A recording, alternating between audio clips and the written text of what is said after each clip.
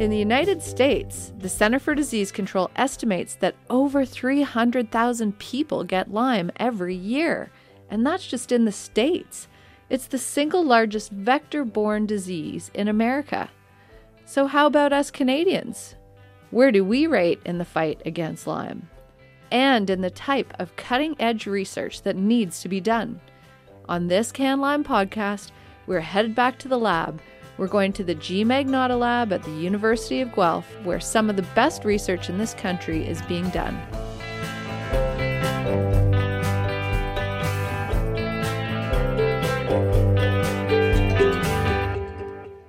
Dr. Melanie Wills spends a lot of time peering into a microscope. She is the director of the G. Magnata Lyme Lab at the University of Guelph.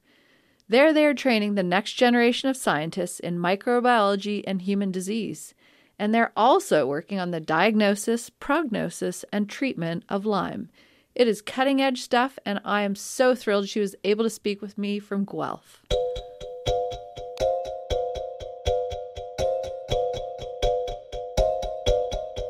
How did you become interested in Lyme disease research? So that's an interesting question. I actually did a PhD in cell signaling, which is basically the biochemical language that cells in the body use to talk to each other.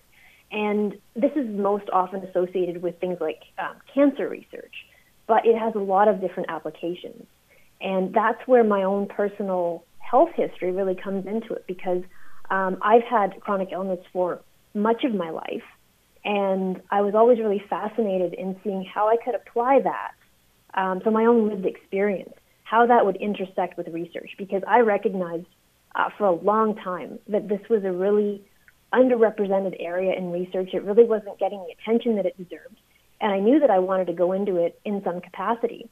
Now, Lyme disease was an interesting intersection because it wasn't immediately on my radar, and it wasn't until a doctor that I was consulting said, hey, you know what, your symptoms seem like Lyme disease. Have you explored this? And we had a really good conversation, and I said, I really don't think it's that because, we've been tested and it's, I realize that it looks very similar, but I don't think it could be Lyme disease. And he said, you might want to dig into this a bit more. You might want to look into how they test and evaluate it for yourself because you're a scientist.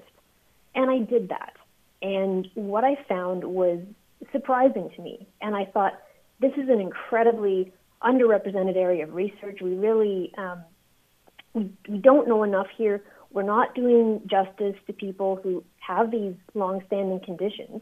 And what a way to bring my own experience into this, my PhD, my lived experience, and to carve out a path going forward. How did you become involved in the G. Magnata Lyme disease research lab at the University of Guelph? That's another interesting question. Once again, there was a lot of serendipity in that, I would say. I was finishing my PhD, and as I mentioned, I was looking at ways of getting involved in Lyme disease research, and I had connected with Dr. Yvette Lloyd at Mount Allison University, and she and I were doing some work together with chronic diseases and really trying to move that dialogue forward. And unbeknownst to me, at that same time, Rosanna Magnata was looking at setting up a research program to investigate Lyme disease. And so I basically got this call out of the blue because I knew Jim Wilson at CanLyme, and he was part of the G. Magnata initiative as well. And he said, what do you guys do in terms of new technologies to investigate chronic illness and microbial illness? And so we kind of had a bit of an exchange. And I think, I can't speak for what happened on the G. Magnata side of things, but they were very interested, and they came to the University of Guelph and they toured around. And our college and our department were very, very interested in marrying these different things.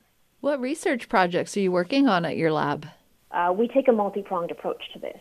And so some of our work is very fundamental. We work with the microbe itself, looking at things like stress response, these questions of the different morphologies that Borrelia can adopt and how that might play a role in disease. So things like round bodies and biofilms, gaining a better microbiological understanding of those things, what they are, and then their translation to the clinic or to the disease.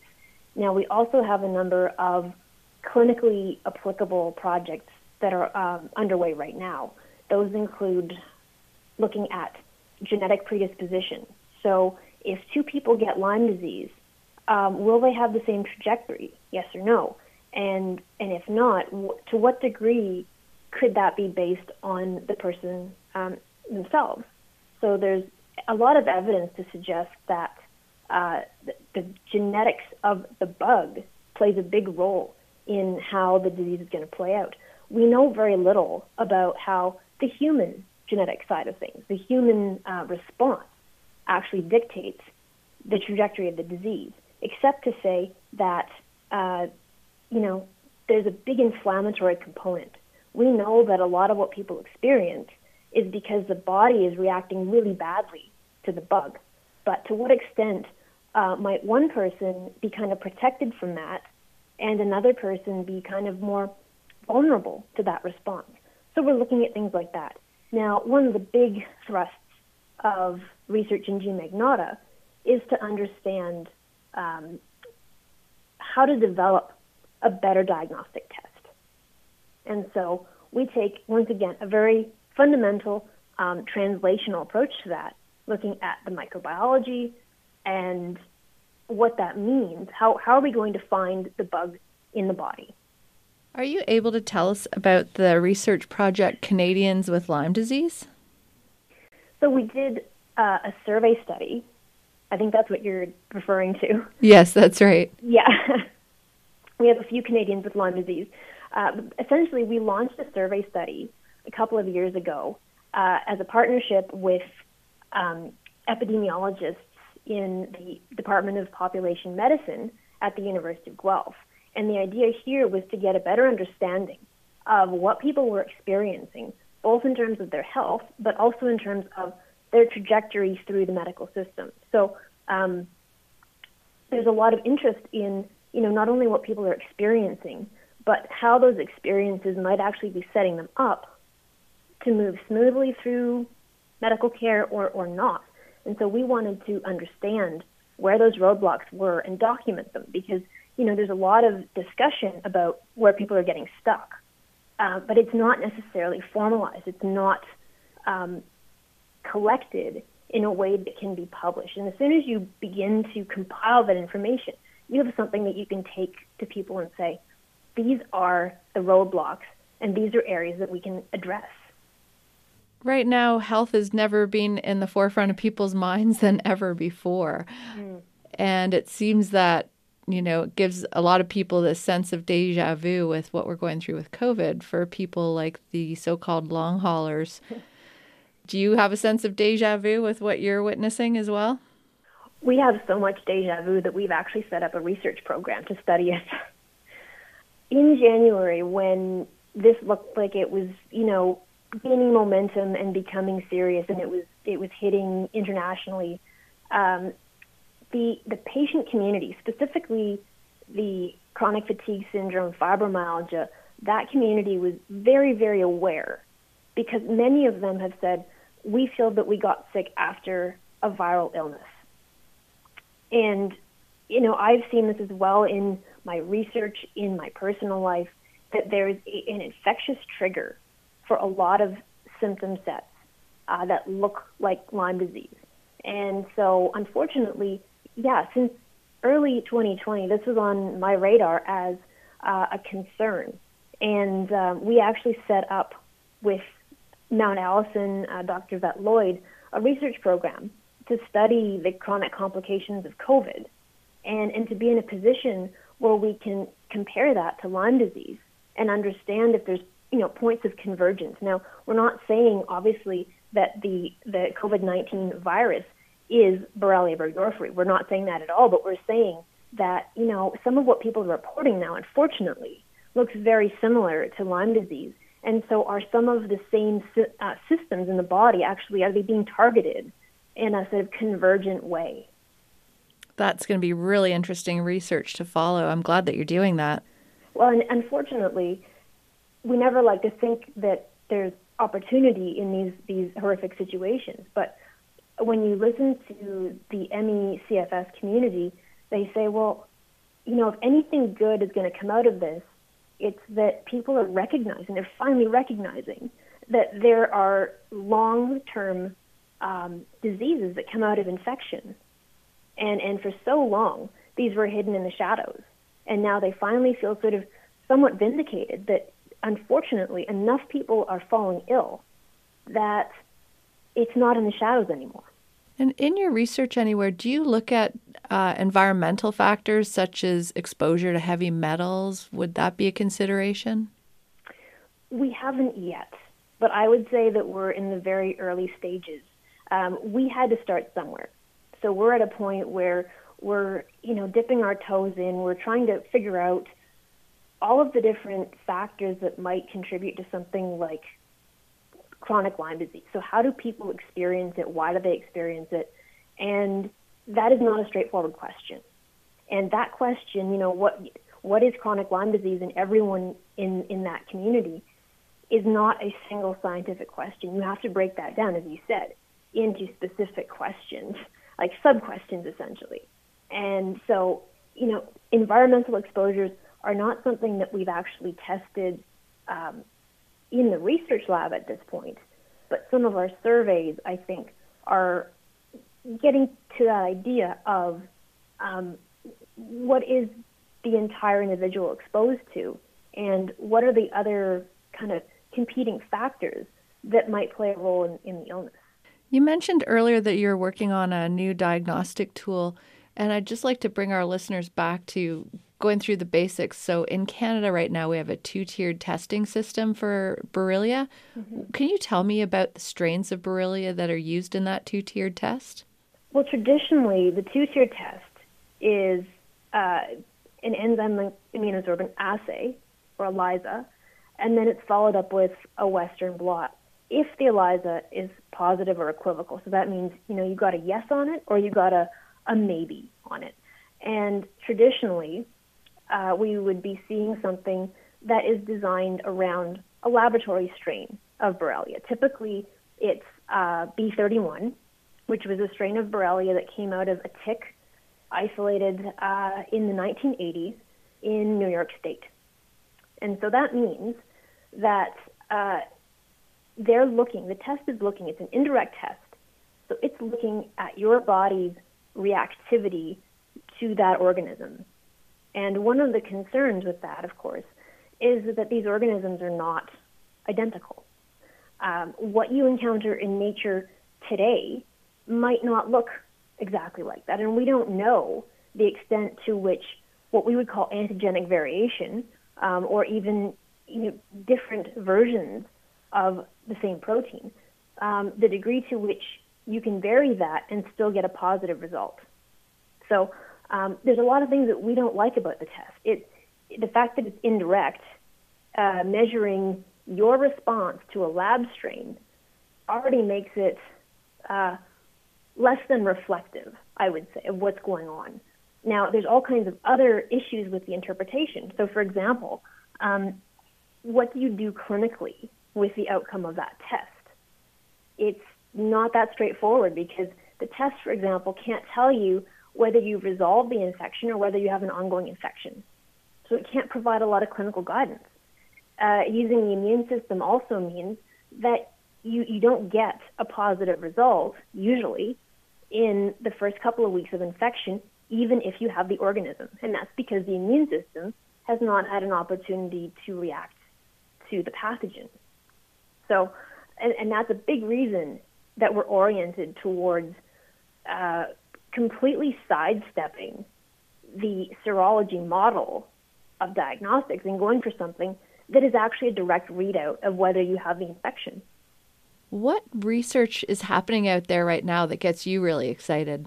I think that we're at a point where we are beginning to bring together some of the big technologies, the omics technologies, for example, this idea that we can get a very detailed view of something in the body, and that we don't need to go in and look for specific markers with a tool that is designed against that marker. The fact that we can go in and ask, what is in this population? What is here?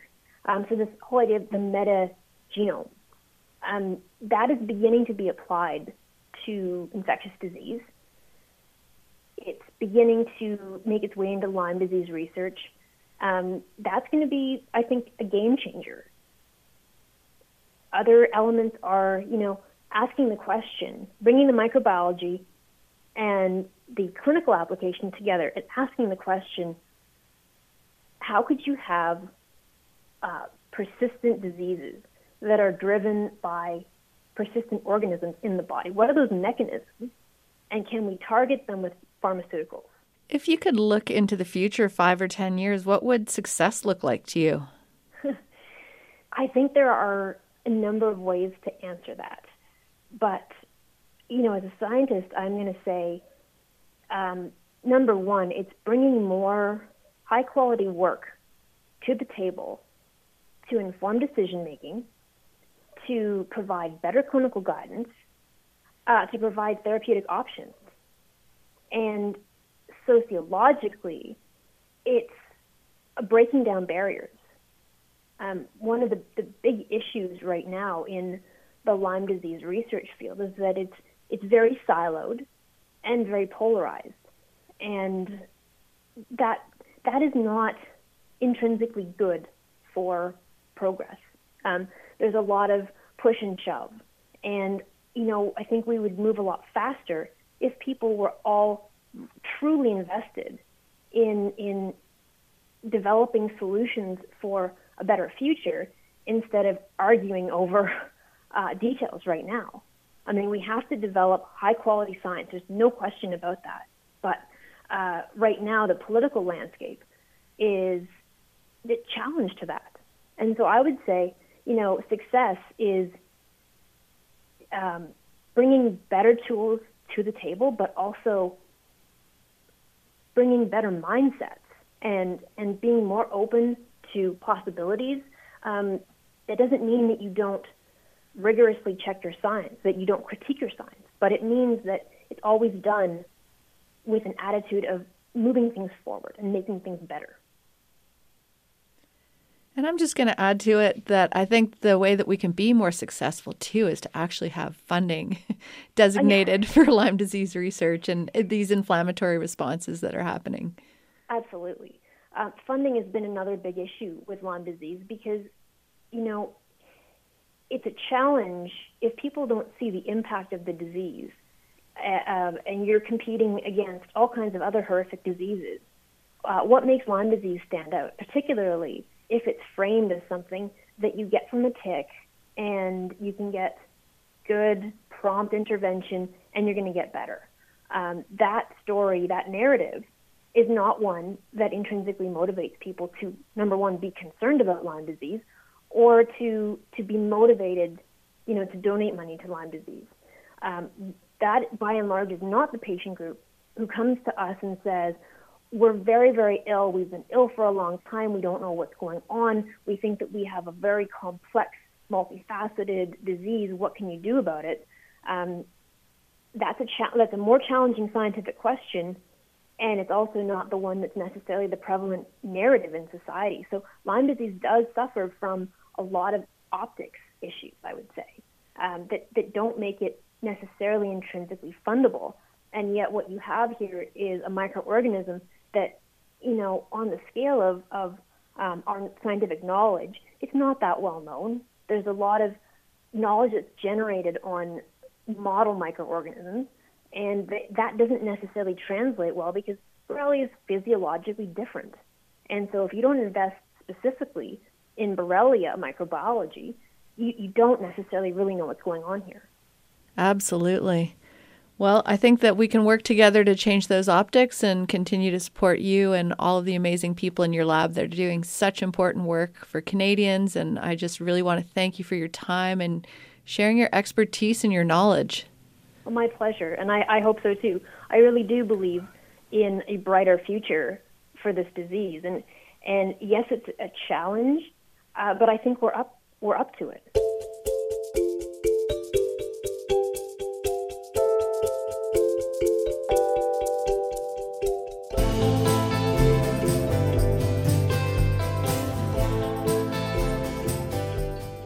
That was great to hear some Canadian homegrown research.